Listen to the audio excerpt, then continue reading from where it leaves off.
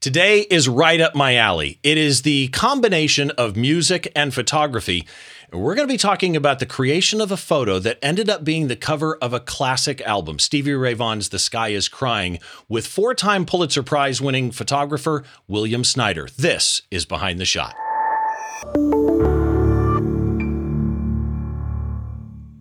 Hi, welcome to Behind the Shot. I'm Steve Brazill, and man, do I have a great show lined up for you today. Before we get into it, a couple of quick notes.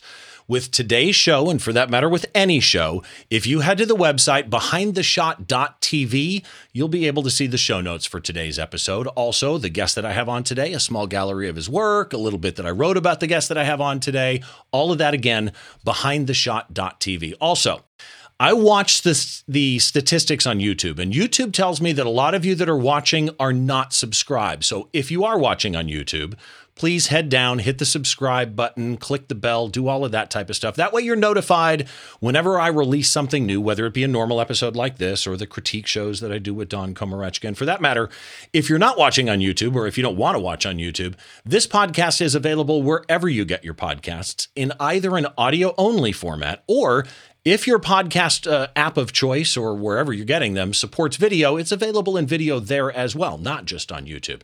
Also, I do want to remind you of the workshop that I've got coming up. It's in October. It's going to be absolutely amazing. And the workshop is the Wanderers Photo Workshop. It's in New Orleans. And if you want any information, just head to the website. The details are at wanderersphoto.com. That brings us to the guest today. So I said at the beginning that this kind of combines everything that's near and dear to my heart. It's music, it's photography, it's Stevie Ray Vaughan. I want to welcome to the show a friend of mine, Professor William Snyder. William, how are you, buddy? I'm doing great. It's good to see you, Steve. It's good to see you. Thank you for having me. Oh, believe me, the pleasure is mine. I had to introduce you, Professor, because you are. We'll get into that in a minute.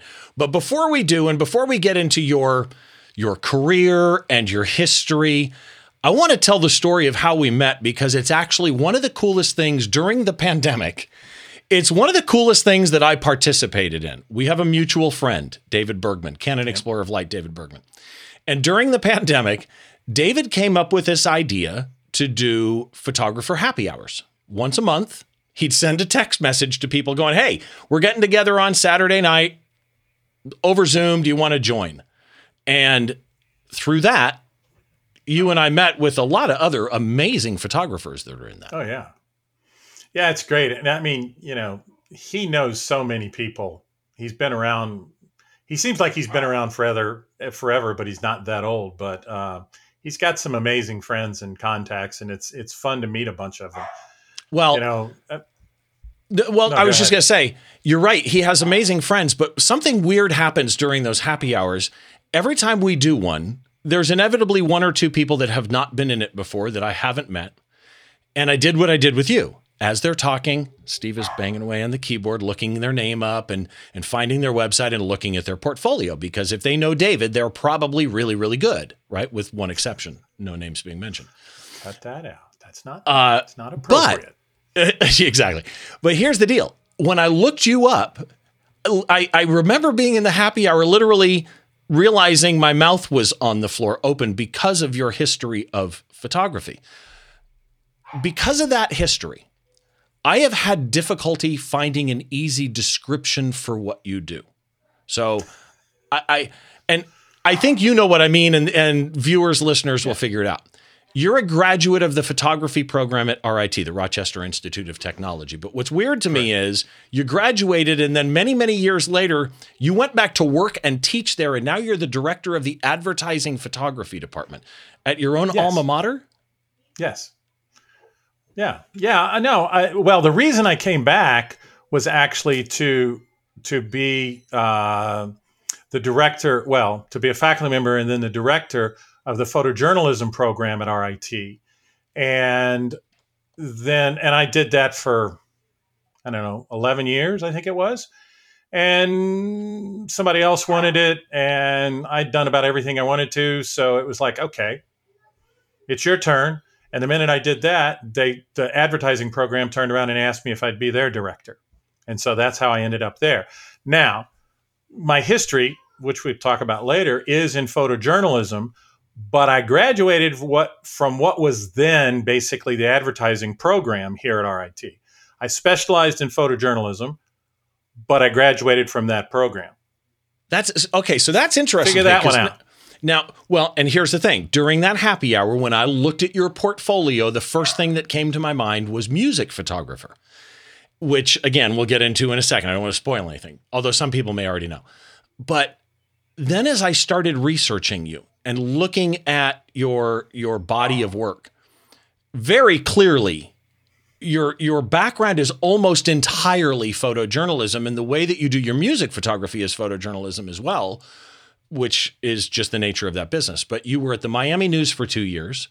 You were a staff photographer at the Dallas Morning News for 15 years, and you won 3 Pulitzers there. Mm-hmm. You were an editor. You were in management roles. You won another Pulitzer in 2006 as director of photography. So, I mean, there's too many awards and stories probably to talk about. But here's my question now that I actually know your history. When you look back on your photographic life, when you look back on your career, 4 Pulitzers is not a minor thing. Yeah. Do you ever, I mean, does that register with you? Do you ever look at yourself and kind of pinch yourself, or because you were there, it just kind of fades away? I'm curious what the personal viewpoint of that is. Well, I'm very proud of the work that I've done. Simply put, I'm very proud of the work I've done. And I'm very proud of the fact that those first 3 Pulitzers, they couldn't be 3 more different subjects than you can pick.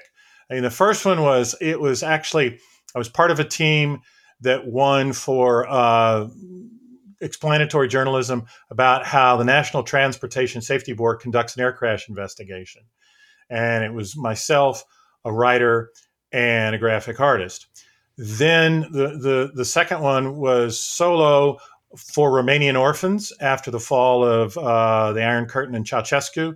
And then after that, it was the Barcelona Olympics with another photographer who also happened to be an RIT alum. So, I mean, those are 3 totally different things. Here's what I don't understand. That's what I'm most proud of. I don't understand something. I always thought, and clearly I was wrong, a Pulitzer was an individual prize. So when you won these Pulitzers, it was a group of people? Well, the first time it was 3. The second time it was just me by myself. And second time it was with another photographer. So I think the modern entries are, you can put 5 names on them. Interesting. You can put 5 names on them. If you go over that, then it becomes a staff entry. So that's what happened with Katrina in 2006. That was a staff entry that, there were 9 different photographers that had actual pictures in there. But really, and I said this to everybody, it was really true. It was a staff effort, because those 9 were only half of ultimately the photographers that I sent over there to cover that over the course of our coverage. Plus the few that didn't go had to pull the weight in Dallas while they were gone. And then there were, lab people and editors and all that. I mean, it truly was a staff effort, because without everybody doing what they were doing, the photographers couldn't have done their jobs in New Orleans. Well, I don't know if that helps any. It makes a ton of sense. And again, to me, as a lowly photographer, I look at your history and it's like, you should be proud of what you've accomplished. What you have accomplished in this world of photography and journalism. I'm not even going to say photojournalism, because I think that in some ways diminishes what the photos do in journalism. They're journalism, just straight up journalism. You can tell a story in a photograph, as far as I'm concerned. Thank you. So, just amazing. But I mentioned music photography, and that kind of brings us into what we're going to talk about today, because You've been the tour photographer for The Who. I think it's since the year 2000. Is that correct? Basically. Okay, which confuses me. And I'll explain why it confuses me. You have a book. It confuses me too. You have a book, Joined Together with the Band, that was published in, I think, 2018. Yep. But I think that book has pictures from before 2000 in it, doesn't it? Because on your website, you have pictures from before 2000. Yeah. Well, okay. The short version is I'm just a huge fan. I mean, you can see this back here. Right. I'm a huge fan, have been for, since I was a teenager, since before I shot my first show, which was up in the rafters. And I was already working for a newspaper, my local newspaper, when I was a kid. So I had a 200 millimeter lens. So I was shooting from way up in the cheap seats and managed to get 2 or 3 decent frames. And so that was sort of the beginning. Everybody knew how much I loved the band. So when I was in Miami, The Who were doing their farewell tour. And so they sent me to New York to Shea Stadium in 82 to photograph The Who at Shea Stadium. The Clash opened for them in order to preview their show that was going to be at the Tangerine Bowl for the third and final leg of that tour. So there are pictures from and I forgot about this. I was an intern in Phoenix, Arizona, and they were in town, and it was on June 30th before my birthday. And I begged them, I said, can I go? And they were like, yeah. And so I went and I shot that. And in those days, it wasn't 3 and out. It wasn't the mixer board. Right. It was go over wherever you want. And then after the show, because I wasn't on deadline, I went backstage and that was the first time I met Pete Townsend. And he and I started talking, and it was about a 30-minute conversation. Because the funny thing is everybody was trying to get to Roger. There was one guy, and I saw him, and then I went over, and there was one guy talking to Pete, and then I went over and just dominated Pete for 30 minutes. Well, and you and I have had this conversation because the tour you mentioned, 1982, with the Clash, I saw that show. I was at WCZY in Detroit. They were at the Pontiac Silverdome, and it was actually Eddie Money. It was the Clash, then Eddie Money, and then The Who, which still to me was in my head kind of a weird mix. Ended up being a phenomenal show. Kenny Jones on drums at that point in time. Yep. And we did this weird thing. We had a private booth, and we took a Crown PZM microphone and hook it up, because you can't hear the speakers. It comes through a system in the room. So we took our own stereo in there, put a Crown PZM microphone and taped it to the glass on the outside of the private suite and brought our own sound in. But a phenomenal show. I've also told you the story that I've applied twice to photograph The Who when they were here in Southern California. And the one time the Live Nation guy called me, and it's not for those people that don't know music photography, it wouldn't be the band that said this. It was probably PR or something like that, management. Live Nation. Yeah. But Live Nation came back to me and said, I sent your thing in, and they actually said to me, your radio, why do you need photos? And this wasn't that long ago. I mean, this was a couple of years ago. But one of the bands I've always been dying to shoot was The Who. So if people want to know about the book, find about the book, what's the website for the book? Well, all right. The book is called Joined Together with the Band, and the website is called joinedtogetherwiththebook.com. Go check out the book. And again, if you haven't seen the cover, here's the cover of the book. This is one of my favorite pictures on your website, because this picture of Townsend and Daltrey walking down backstage, arm in arm, and interestingly, the key being behind them, right? It's almost like you're spying on an intimate conversation between two guys that have known each other longer than many people around have been alive. Just such a brilliant, we should dissect that shot on one show someday. So here's one other thing I saw. Half the profits from the sales of the book were donated to the Who's favorite charity, Teen Cancer America. Yep. Love that. Love that. I could talk to you about Who forever. Well, all I can say is, look, the Who have always been very generous with me. They have given me pretty much carte blanche to do whatever I want. I won't lie to you and say that every time they pay me, but there's many times they pay me, and sort of it's your stuff. Do with it what you want. We don't care. So I'm hoping that in my old age, I can start selling posters and things like that. And they've said that we don't care. If that's what you want to do, we don't care. So I wanted to do something sort of in return. And I believe in teen cancer. They have basically two charities. There's the Teen Cancer Trust, which is in Great Britain, and Teen Cancer America, which is in the United States. They did not start Teen Cancer America until they had raised enough money through the Teen Cancer Trust that they managed to build out these teen cancer units across the entirety of Great Britain, which, when you think about it, that's pretty phenomenal. So they got that done, and then they started in the United States, and they are, and they're doing it here. It's a lot harder here because it's a much bigger country. Well, again, I'm going to have you on a second time, whether you like it or not, because I could talk to you about the Who all day long. And I should probably preface, before we get into this photo here in a second, when I originally asked you to be on, it was because I'm a rock fan. I'm in rock radio. I've been in radio for 40 years.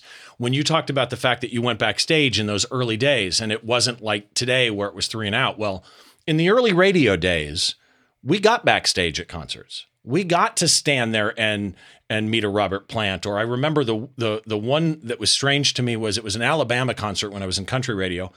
And I stood backstage for 45 minutes talking to Randy Owen like it was nothing. Those things happened back then that just don't happen now. You, in your career, it's not just music. It's not just journalism. You've had clients like Time Magazine, Life Magazine, Sunday New York Times, Sports Illustrated, USA Today, even Holiday Inn from a commercial point of view. Your work has pretty much crossed everything from rock bands to hurricanes to disasters. Is there any lesson that you look back on your career right now that's not over yet, but you know what I mean? Is there any lesson that you look back on your career right now that you think has affected or that you apply in your life? Whoa. It's just trying to be, I know the word now, I didn't used to know, just trying to be empathetic to the situation as best as possible. Look, I'm not a little guy, and I have always had the ability to get people to let me in and trust. And, I haven't always applied that in my personal life. I haven't always been that way with my fellow workers. I've always been a little more like, hey, they're supposed to be like me. And that's the one thing I've learned is, I got to treat everybody the same. Okay. Whether I'm photographing them or I work with them or I just meet them, that's the key thing. So let's put your professor hat on for a second. One of the questions that, like, I did a thing with Red River Paper years ago on this show, where we went around. Red River Paper sponsors education programs for photography education programs around the country. And we did this thing where I'd get students on the show and I'd do an episode with a student and we'd give away some Red River Paper sample kits and stuff like that. One of the questions I used to hear a lot was, and still even to this day, do I need formal photography training to be a photographer? To which my response is, I don't have it. But, again, I only learn what I know to learn. I don't know what somebody else may go, you're going to need this. I know it. I'm going to show it to you. So I'm a firm believer that any formal education has extreme advantages. But in your position, what's the current state of photography education? Well, I think, it's hard for me to speak for any place else other than RIT. RIT, it's still solid. It's not what it once was as far as the numbers are concerned. Look, the advent of the iPhone and the camera phone has changed the industry. When I was a kid and starting out in the business, you had to have formal training in order to take a clear, well-exposed, in focus, color balanced image, much less being able to send it somewhere, to have that ability. Now you can all do it on a cell phone. Right. But here's the issue. Because of that, in the old days, it used to be just, can you get a picture? And then can you get it back? There's always been storytelling, but it's always been really at the highest levels, where storytelling, Life magazine and Time and those places, and only at the very, very top. And then there were a few, newspapers that really went to it. But now newspapers, as a friend of mine, Brian Storm, says, storytelling is a boutique skill. Because of the iPhone, anybody can make the pictures. I mean, that's the thing is, I get all these people, these Who fans that constantly post these pictures of the band because they're, and they're in the first 2 or 3 rows and they've got a phone and they're zooming in and they get good pictures that 30 or 40 years ago people would have thought that's killer. And now It's like, it's a dime a dozen. So extrapolate that out to everything. So that's the thing is technical quality, storytelling, repeatability, and being able to produce on command. Because, we see it all the time in all these big, highfalutin amateur contests. There are amateurs out there making amazing pictures. Oh, yes.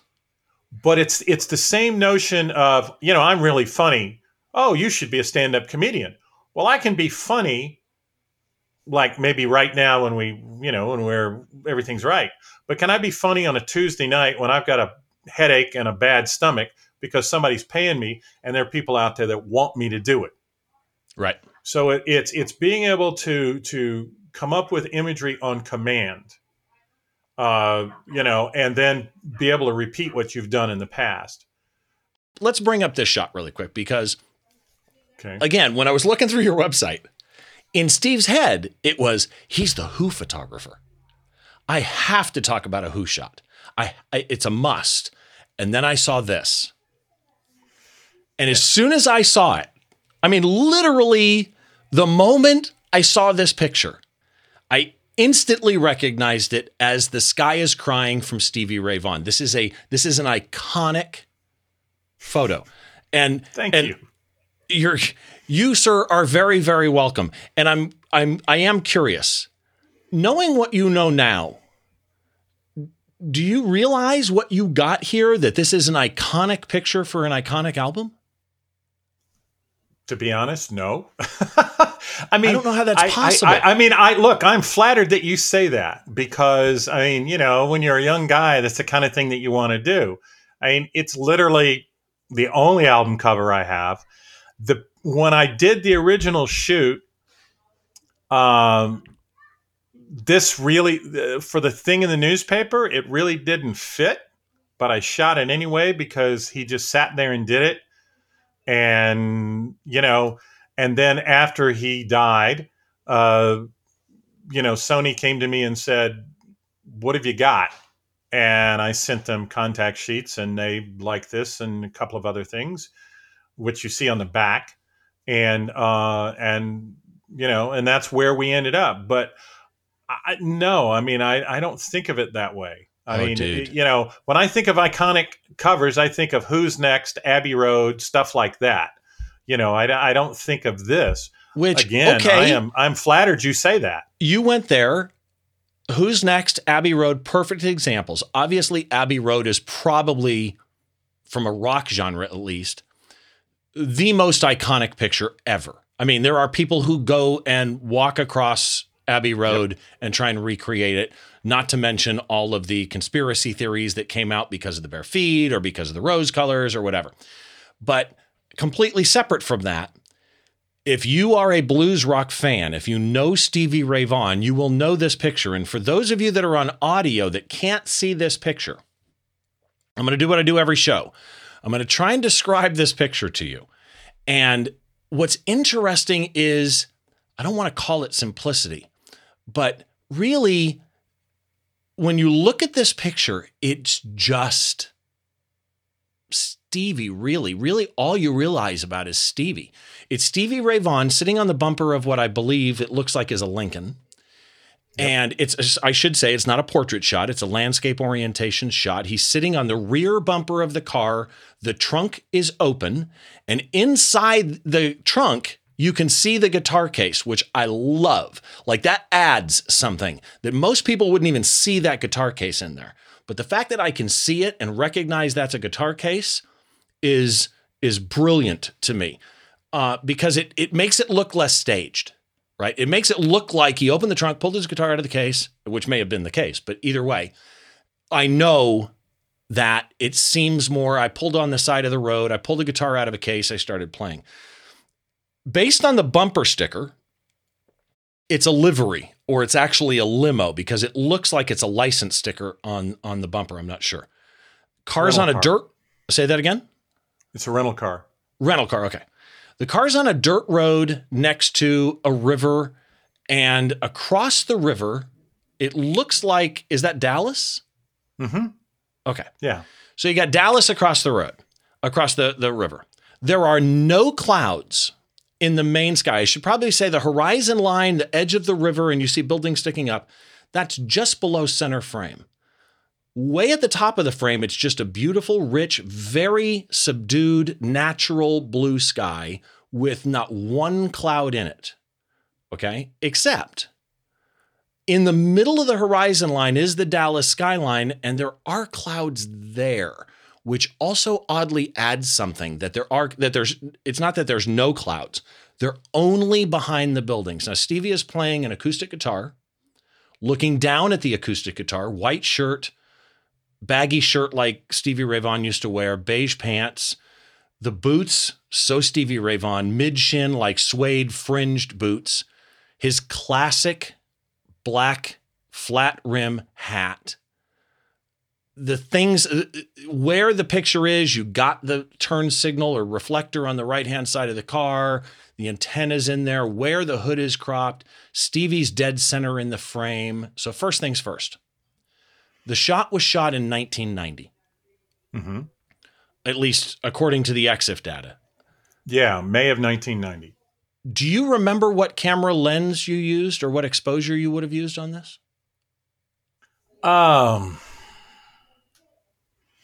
That's either what do you think you were shooting 24? at the time?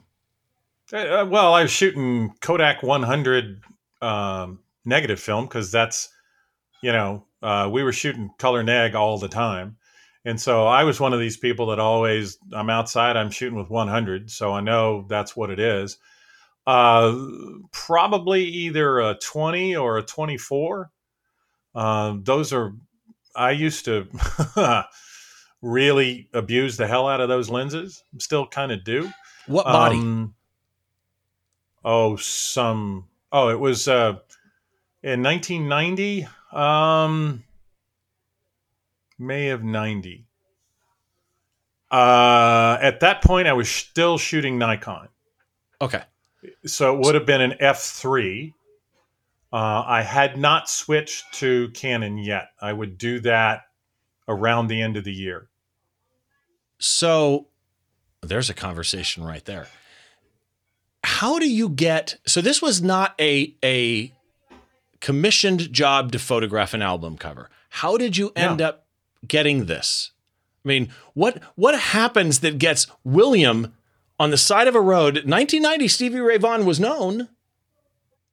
Well, I mean, I worked for the Dallas Morning News, and we had a section called High Profile, and so and it was about high profile people of Dallas and Texas in particular, in general.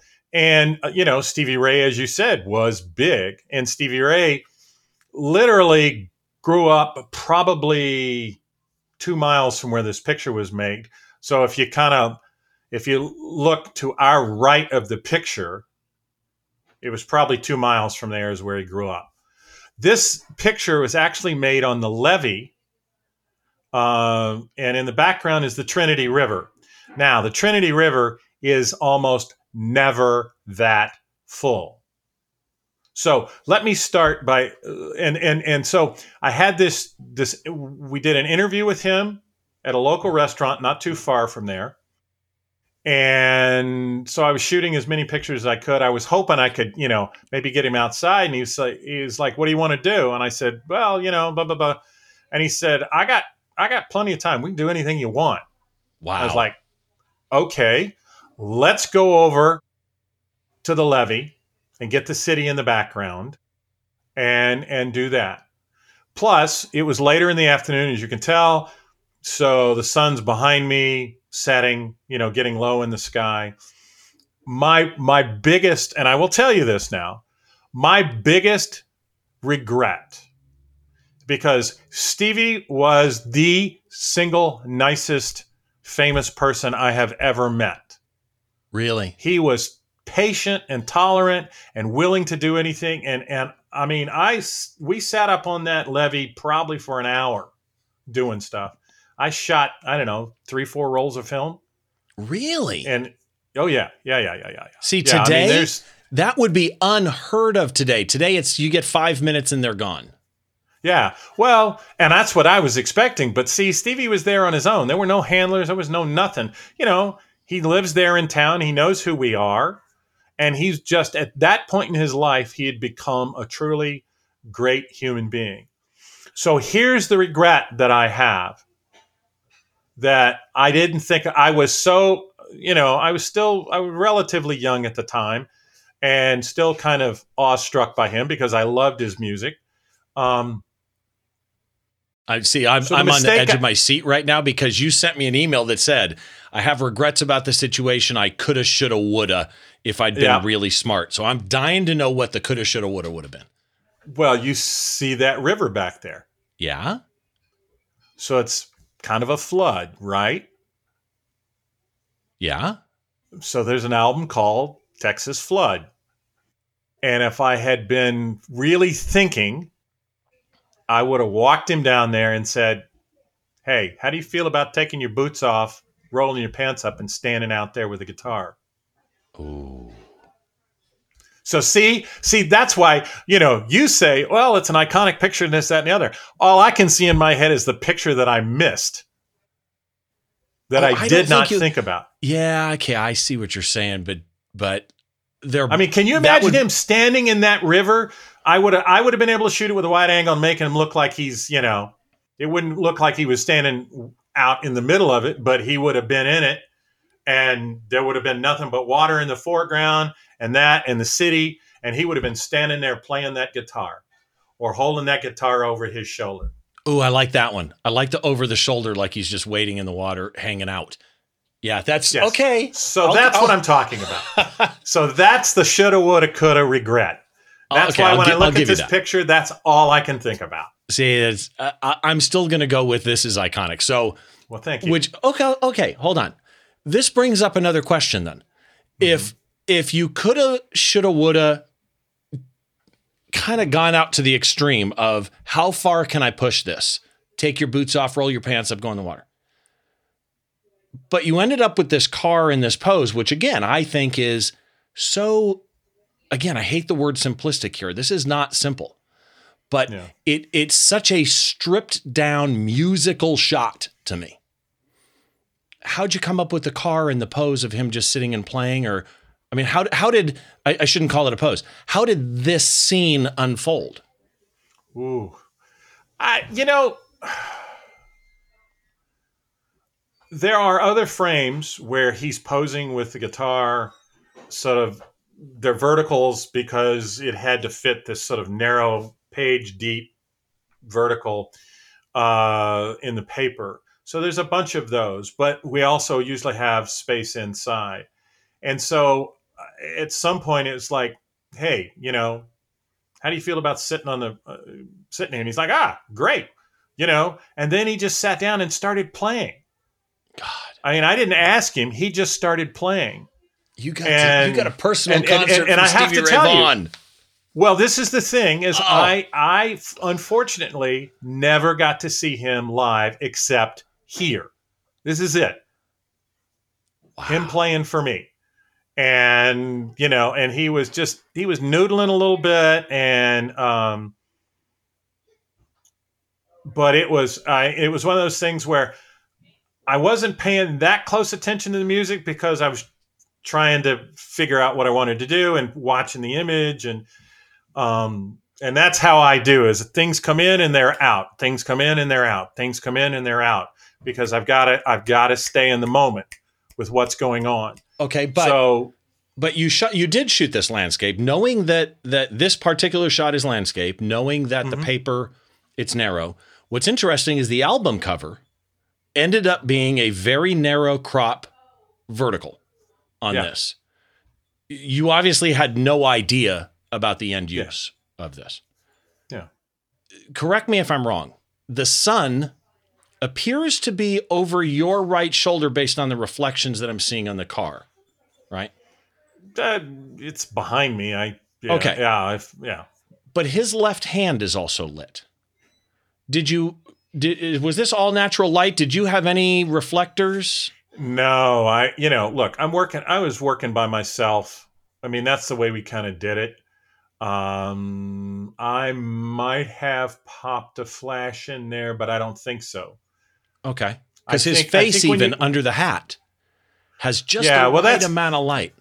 Well, first of all, consider this thing that he's wearing, that tunic that he's wearing is pretty light colored, so it's going to bounce around. And you also got to consider, a really good scan of the negative, because the neg's a little overexposed because I was trying to get something in there. So between a really good scan and a little work in, camera raw, there's more detail in here than I probably ever could have gotten out of an actual C print.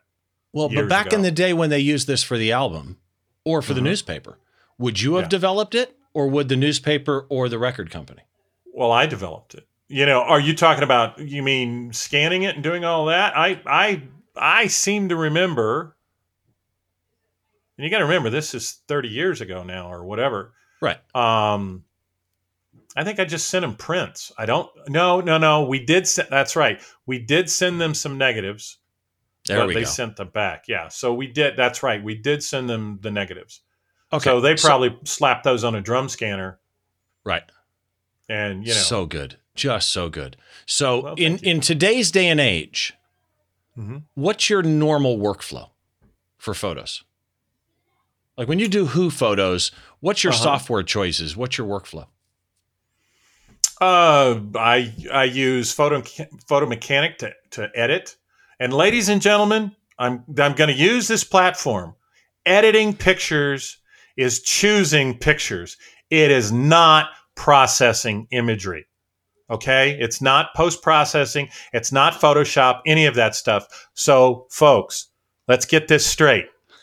Editing is choosing pictures. It's not processing pictures. It's not toning them. It's not cropping them. Interesting. Now I'm down off my high horse. Thank you. It was a good ride on the horse. Yeah. What I like is that you use Photo Mechanic, which, by the way, almost anybody in photojournalism or high turnaround stuff like sports or live music knows Photo Mechanic, because its ability to make your selects, to do your culling, is so fast. I've had people debate it with me that if you know how to do cache, structure your caches in Lightroom, that it can be just as fast. And I know how to structure caches in Lightroom, and I would say, at least to my perception, no, it's not. I want to get into a couple of quick questions here. what I call the speed round. Mm-hmm. What is your top tip for someone that's shooting a variety of genres like you've had to shoot, from hurricanes to music to commercial to portraits? What's your top tip for a multi-genre photographer? Get a good light meter. Oh, Seriously, a good light meter, because there is a great. We had I forget his name now. We had this really great portrait photographer that spoke to a class, and it was a Zoom class, and he said, and I believe this: be proud of your raws. And so, to me, the most important thing is get that exposure right. right. I mean, it sounds really stupid and really simple, and it doesn't always mean that your camera is going to give it to you. Right. Now, okay. I use what I use sort of on the Who, because it doesn't change that much, and I know the cameras, and so I can do Right. that. But especially if you're moving around, get a good meter. Don't just rely on what's in your camera, because there's no reason you can't take 5 seconds and go, so you can see it, click, and there's the meter reading. Oh, and in my world, I see my camera meter wrong on a regular basis. So what is your, being a live music photographer like me, what's your top live music tip? Oh.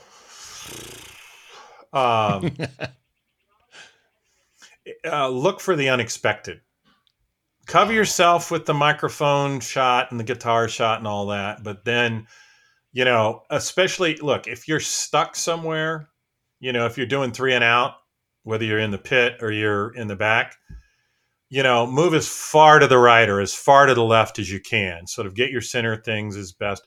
And then I always try to find interaction, little moments between band members.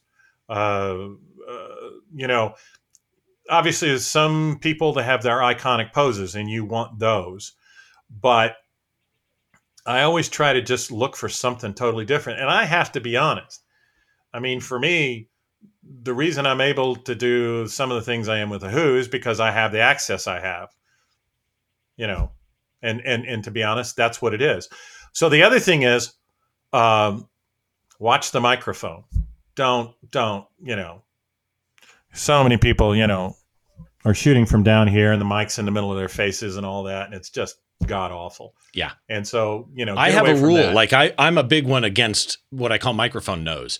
I have a rule. If I can't see half of the mouth, and I see people post shots all the time and I look at it and go, God, I love that shot. And the whole mouth is covered. Why can't I mentally get past that? But if I can't see at least half of the mouth, nobody ever sees the shot. I had a moment like what you described. I was on stage at Self-Help Festival here in Southern California.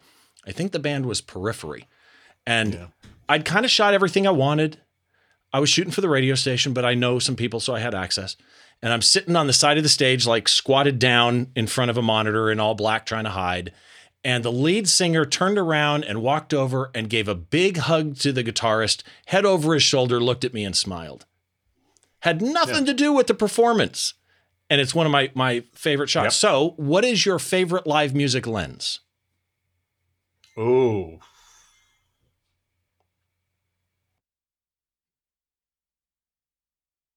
I'm going to have to say probably the 2470. Okay. Your favorite? No, go ahead. No. All I was going to say is it kind of depends on the stage.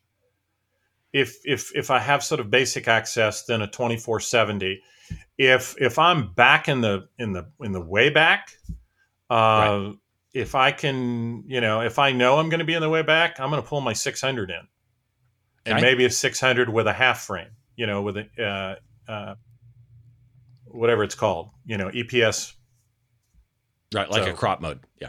Yeah. What's your best tip for doing an on-location impromptu portrait like this? Ooh. Bergman is the guy you got to ask for that. And the only reason I say that is I am not a big portrait guy. I really am not. I can do them reasonably well, but I lack Dude, the repeat. you got this.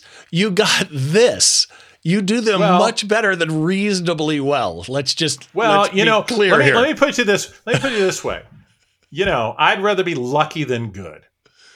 Well, I'd rather be lucky than good. I would argue you may be both, my friend. Here's the tip for everything. To me, the tip for everything is telling the story.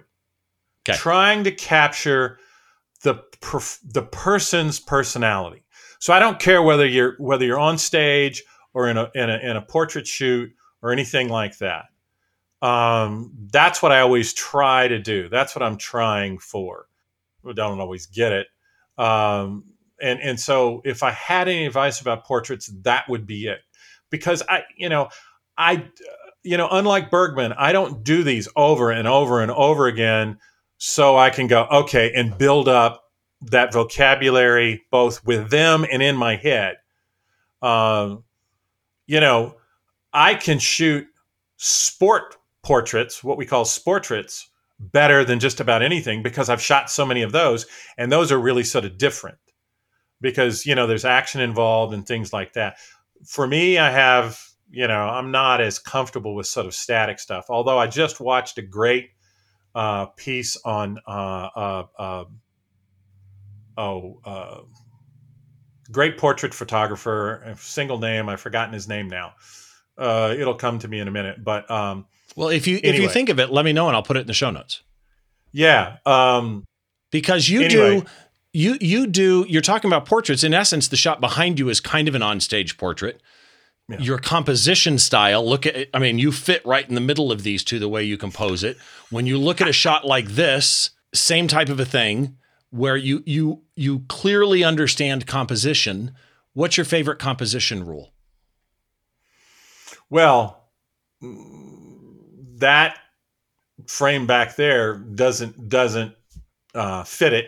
And basically the composition rule is a combination of rule of thirds and using the entire frame. Okay. What I prefer to do when I can is I like to layer images, a foreground and a background. I don't like to have things that are flat too often. And I don't like to put things in the center of the frame. That picture was center of the frame because they're walking and I'm running behind them, just trying to keep them in focus and firing away. That's a horizontal. I mean, that's cropped way in. And let me tell you a little secret about that cover right there. Okay. I'll tell you this secret. That's not exactly the cover of the book. And I'll tell you why. Because we were dummying up covers and we were really trying a lot of different things and nothing was coming together. And I finally found that. I knew it, but I finally found that picture. But here's the thing. That actual frame, as it exists, does not have their feet, sort of their back feet in it. So those feet that you see that are lifted are taken from the frame right before it.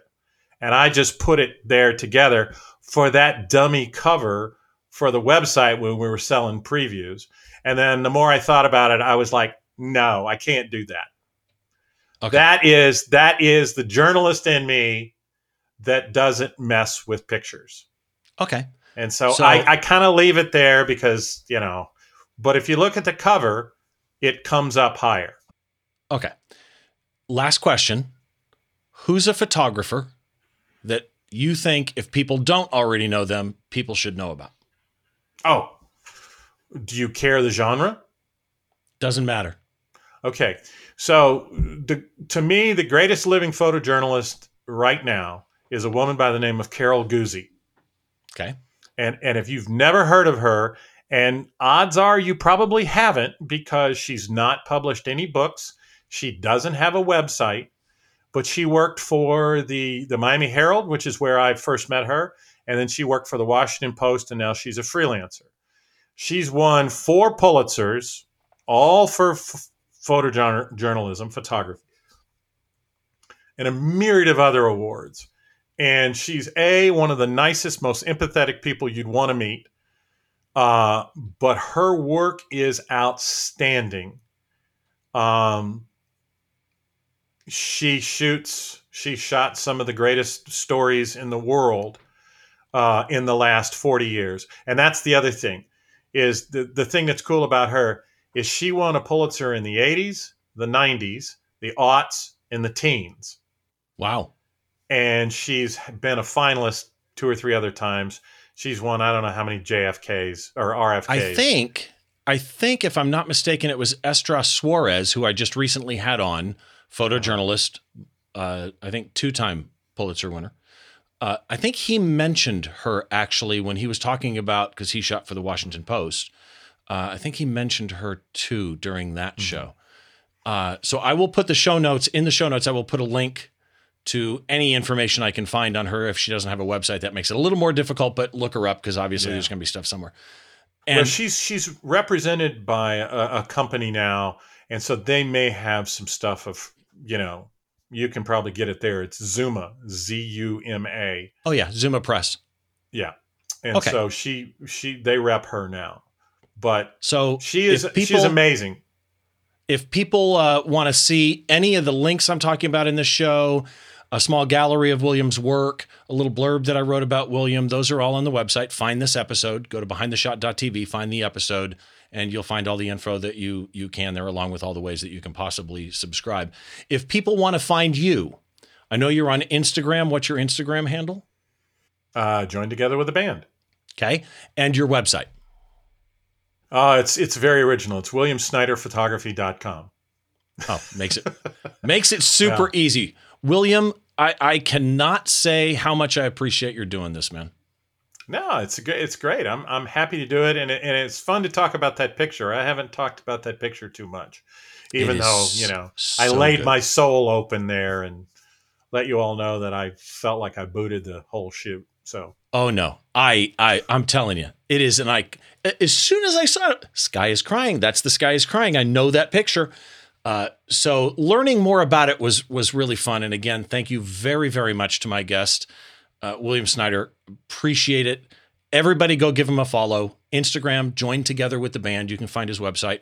All the links are in the show notes at behindtheshot.tv. If you want to find me, that's real easy. It's stevebrazel.com. It's like the country Brazil, but it's 2 L's. The website for the podcast, behindtheshot.tv. You can head on over there. If you're watching on YouTube, please head down, click the subscribe button, click the bell so that you're aware of everything that I post on YouTube. And if you don't want to watch YouTube, if you want to do this through some other format, Spotify, Pandora, or a podcast catcher app, you can do that as well in either audio only or video, assuming that your platform supports video. Again, all the links on every way that you can subscribe are at behindtheshot.tv. I'm Steve Brazel. Thanks to everybody for joining. Make sure you join us next time as we go inside the mind of a great photographer by taking a closer look behind one of their shots.